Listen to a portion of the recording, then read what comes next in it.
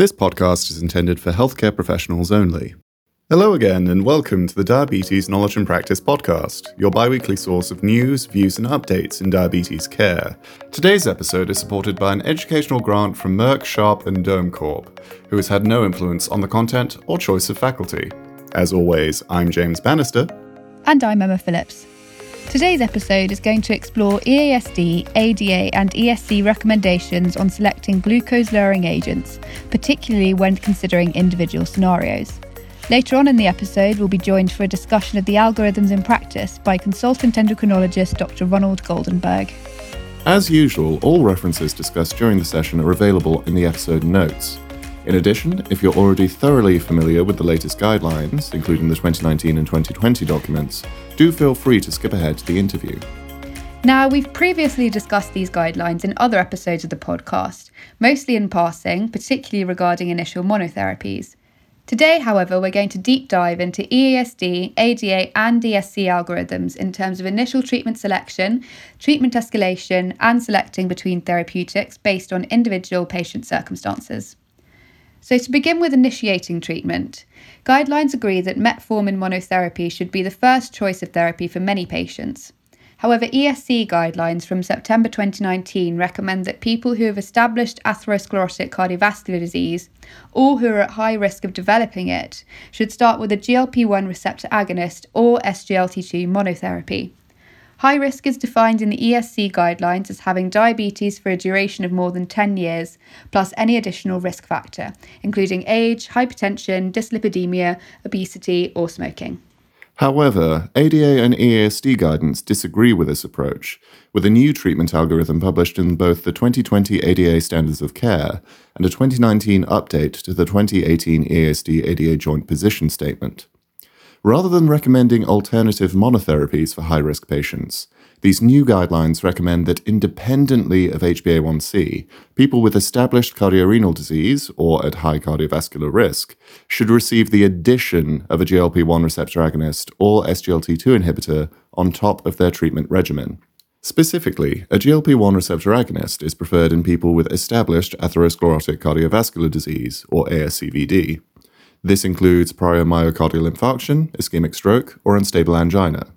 GLP-1 receptor agonists are also preferred in those with indicators of high ASCVD risk, specifically an age above 55 years with coronary, carotid, or lower extremity artery stenosis of above 50%, left ventricular hypertrophy, an eGFR below 60 milliliters per minute per 1.73 meters squared, or albuminuria. SGLT2 inhibitors are preferred in patients where heart failure with reduced ejection fraction or chronic kidney disease are present, regardless of whether these ASCVD risk factors are present or not. Beyond cardiovascular risk, these 2019-2020 guidelines also note that providers should engage in shared decision-making around initial combination therapy in new patients, as this approach can extend the time to treatment failure, defined as an HbA1c exceeding the patient's individualized target. This shift towards early intensification builds on previous guidance, where 2018 guidelines recommended that in the case of a patient being far from their HbA1c target, therapy should be initiated with a combination of agents, either dual therapy if HbA1c is between 17 and 22 millimoles per mole from target, or an injectable if it is above 22 millimoles per mole from target. When providing this combination therapy, how should we select between agents? All guidelines agree that dual therapy should consist of metformin plus another glucose-lowering agent. Excluding those with cardiorenal risk, the choice of second-line therapy, according to the EASD-ADA algorithm, is mainly guided by three potential scenarios. These are a compelling need for weight loss, a compelling need to avoid hypoglycemia, and if the cost of therapy is a major issue. So let's explore each of these in turn, starting with the compelling need for weight loss. In these cases, the EASD-ADA guidelines again recommend providing either an SGLT2 inhibitor or GLP-1 receptor agonist, as both are associated with weight reduction. Thiazolidinediones and sulfonylureas, however, should be avoided as they are associated with weight gain. The next most likely factor for consideration is the risk of hypoglycemia.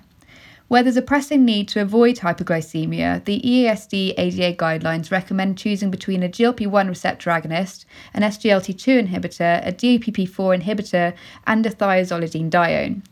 Sulfonylureas are not recommended in this scenario, as the class stimulate insulin secretion and thus can cause hypoglycemia as an associated side effect. Finally, where cost is a major issue, it's recommended to give either a thiazolidine-dione or a sulfonylurea as a second-line therapy. Now, let's talk about third-line therapy. Guideline recommendations are less stringently guided when selecting between classes at third line. Generally, where the second-line decision was between an SGLT2 inhibitor or a GLP-1 receptor agonist, the other agent should be considered at third line, particularly if there is still a need for weight loss or cardiorenal protection. DPP-4 inhibitors can be provided alongside other oral medications, but should not be given in combination with the GLP-1 receptor agonist due to their overlapping mechanism of action, and the same principles apply at fourth line and thereafter. Thiazolidine-diones and sulfonylureas may be offered if appropriate, but are generally not recommended over other options. Beyond triple therapy, guidelines recommend advancing to injectable-based therapy, which we will explore further in an upcoming episode. Overall, these are a lot of factors to consider when selecting between therapies, particularly with new guidance recommending potential treatment escalation based on cardiorenal risk alone, independent of HbA1c target and attainment. And while we've discussed this in the context of specific single-factor scenarios, real-world patients present with complex and overlapping priorities that further complicate clinical decision-making. Here to help make sense of the algorithm and provide his clinical advice is Dr. Ronald Goldenberg, consultant endocrinologist affiliated with North York General Hospital and LMC Diabetes and Endocrinology in Ontario, Canada. Thank you for joining us today, Dr. Goldenberg. So, first of all, the 2019 EASD ADA update and 2020 ADA guidelines appear to be advocating combination therapy in more patients. Is the new standard to initiate with dual therapy, or is metformin monotherapy still the choice for most patients?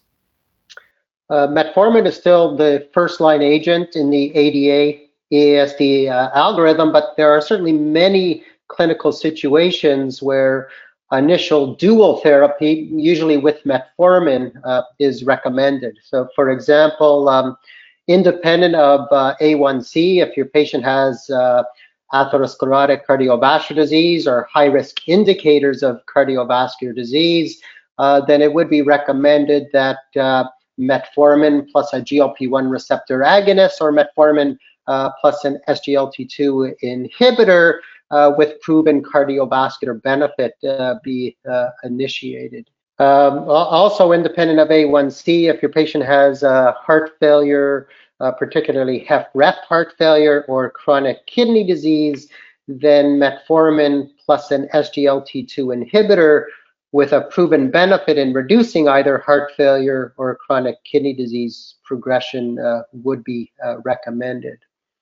There are also situations where initial dual therapy would be recommended in patients that do not have cardiovascular disease, chronic kidney disease, or heart failure. And in this situation, we do look at the A1C, and if your A1C is at least 1.5% or more above your individualized target, the guidelines do allow for initial or early dual combination therapy. For example, if weight loss is your main priority, you would be initiating metformin with either a GLP-1 or an SGLT2 inhibitor. If hypoglycemia is your main priority to avoid, then would be metformin plus either a DPP-4 inhibitor, GLP-1, SGLT2 inhibitor, or TZD. And finally, for those patients who have that elevated A1C of 1.5% above target, if cost is your major issue, it would be metformin plus a sulfonylurea or a TZD. And there is another category for initial combination therapy, in this case, initial injectable therapy, where it will be recommended either a GLP-1 with basal insulin or perhaps even basal bolus insulin therapy. And that would be for patients who have an A1C of over 10% or an A1C above 2% above their individualized target. So as you can see, there are quite a number of situations where dual initial therapy would be recommended in our patients with type 2 diabetes. Thank you so much. So, similarly, the new guidance is to add on anti-hyperglycemic agents in certain patients independently of HbA1c. You touched on this with your previous discussion of patients who present with comorbidities at diagnosis, but how does this advice work in real-world scenarios? For example, if a patient is already receiving dual therapy with metformin and a DPP-4 inhibitor and is well controlled but develops atherosclerotic cardiovascular disease, what should be done? Yeah, there's no doubt that the ADA-AST algorithm now really stresses the benefits of GLP-1 receptor agonists and SGLT2 inhibitors in reducing major cardiovascular events. In the case of SGLT2 inhibitors, also heart failure and chronic kidney disease. And these benefits are, in fact, largely independent of A1C lowering. So for individual patients that would benefit from these cardiorenal event reduction issues, these medications should be provided to our patients. And so, for example, the way we would implement this in practice is that if your patient would benefit from these agents and their A1C is above target, then we would simply add on either a GLP-1 or an SGLT2 inhibitor.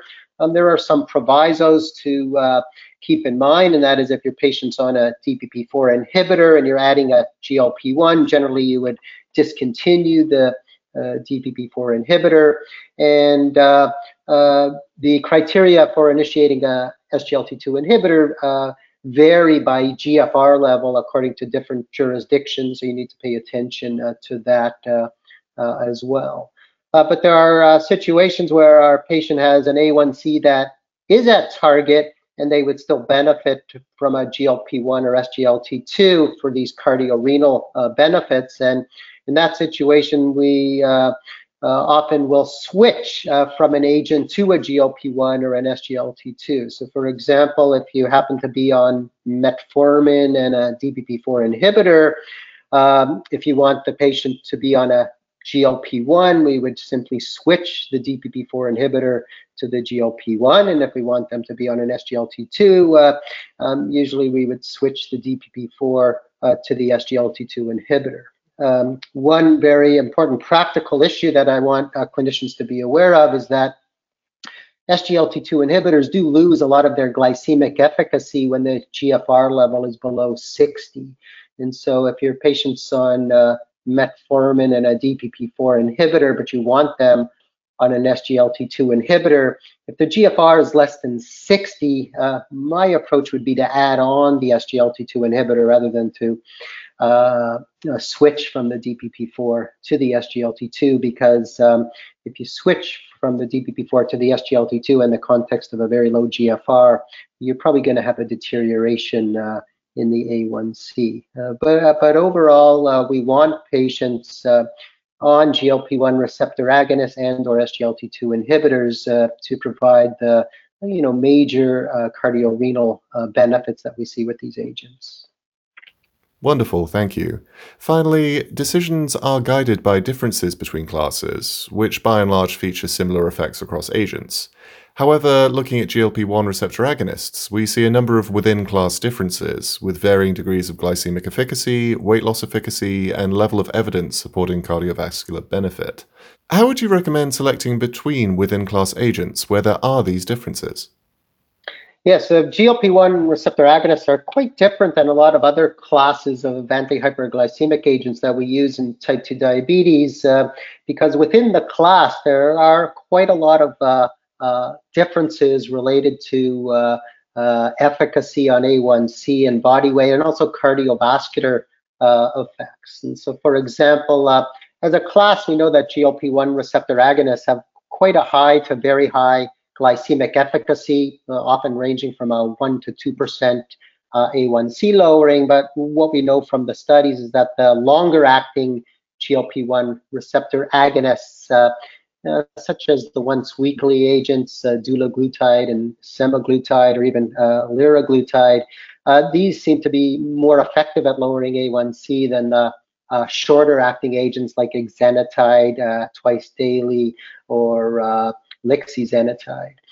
So that's something to be aware of. We also know that as a class, GLP-1 receptor agonists are associated with weight loss, and across all the different agents, the weight loss can vary from 1 to 4 kilograms or more. The most effective agent for weight loss seems to be semaglutide, closely followed by liraglutide, dulaglutide, and exenatide once weekly. And then finally, and perhaps most importantly, there is evidence for cardiovascular reduction with some GLP-1 receptor agonists, but not in some others. And so it's very important for clinicians to recognize which of these agents do reduce major adverse cardiovascular events. And so, for example, we know that liraglutide in the LEADER trial was shown to reduce major cardiovascular events, especially in a secondary prevention population. Semaglutide in the SUSTAIN-6 trial reduced cardiovascular events, also mainly in a secondary prevention population. Dulaglutide showed benefits in the REWIND trial in both high-risk primary prevention as well as secondary prevention. And finally, albiglutide in the HARMONY Outcomes trial showed a MACE benefit in secondary prevention. So at the end of the day, there's a spectrum of agents we can choose for GLP-1 receptor agonists, and considering their impact on A1C, body weight, and particularly their benefit on cardiovascular events helps us choose the agent. The key thing in all the guidelines now is to choose the class and the agent within that class that best matches your patient profile. Excellent. Thank you so much for all your time today. Thank you. This brings us to the end of today's time. To summarise, new guidelines now recommend considering combination therapy as initial treatment and consideration of cardiorenal disease independently of HbA1c. Specifically, a GLP-1 receptor agonist is preferred for established cardiovascular disease and risk, while an SGLT2 inhibitor is preferred for established heart failure and chronic kidney disease. Beyond these, the combination of glucose-lowering agents should be guided by desired multifactorial effects, such as weight loss and the avoidance of side effects such as hypoglycemia. Thanks for joining us. As a reminder, all references discussed in today's episode are available in the description, and we'd love to hear from you on social media. If you haven't done so already, consider subscribing to our podcast on your favourite app, or recommend us to your colleagues. You can also access all of our free accredited CME content at knowledgeandpractice.eu, including interactive case studies and packages for small group learning. Thanks again, and we look forward to joining you again soon.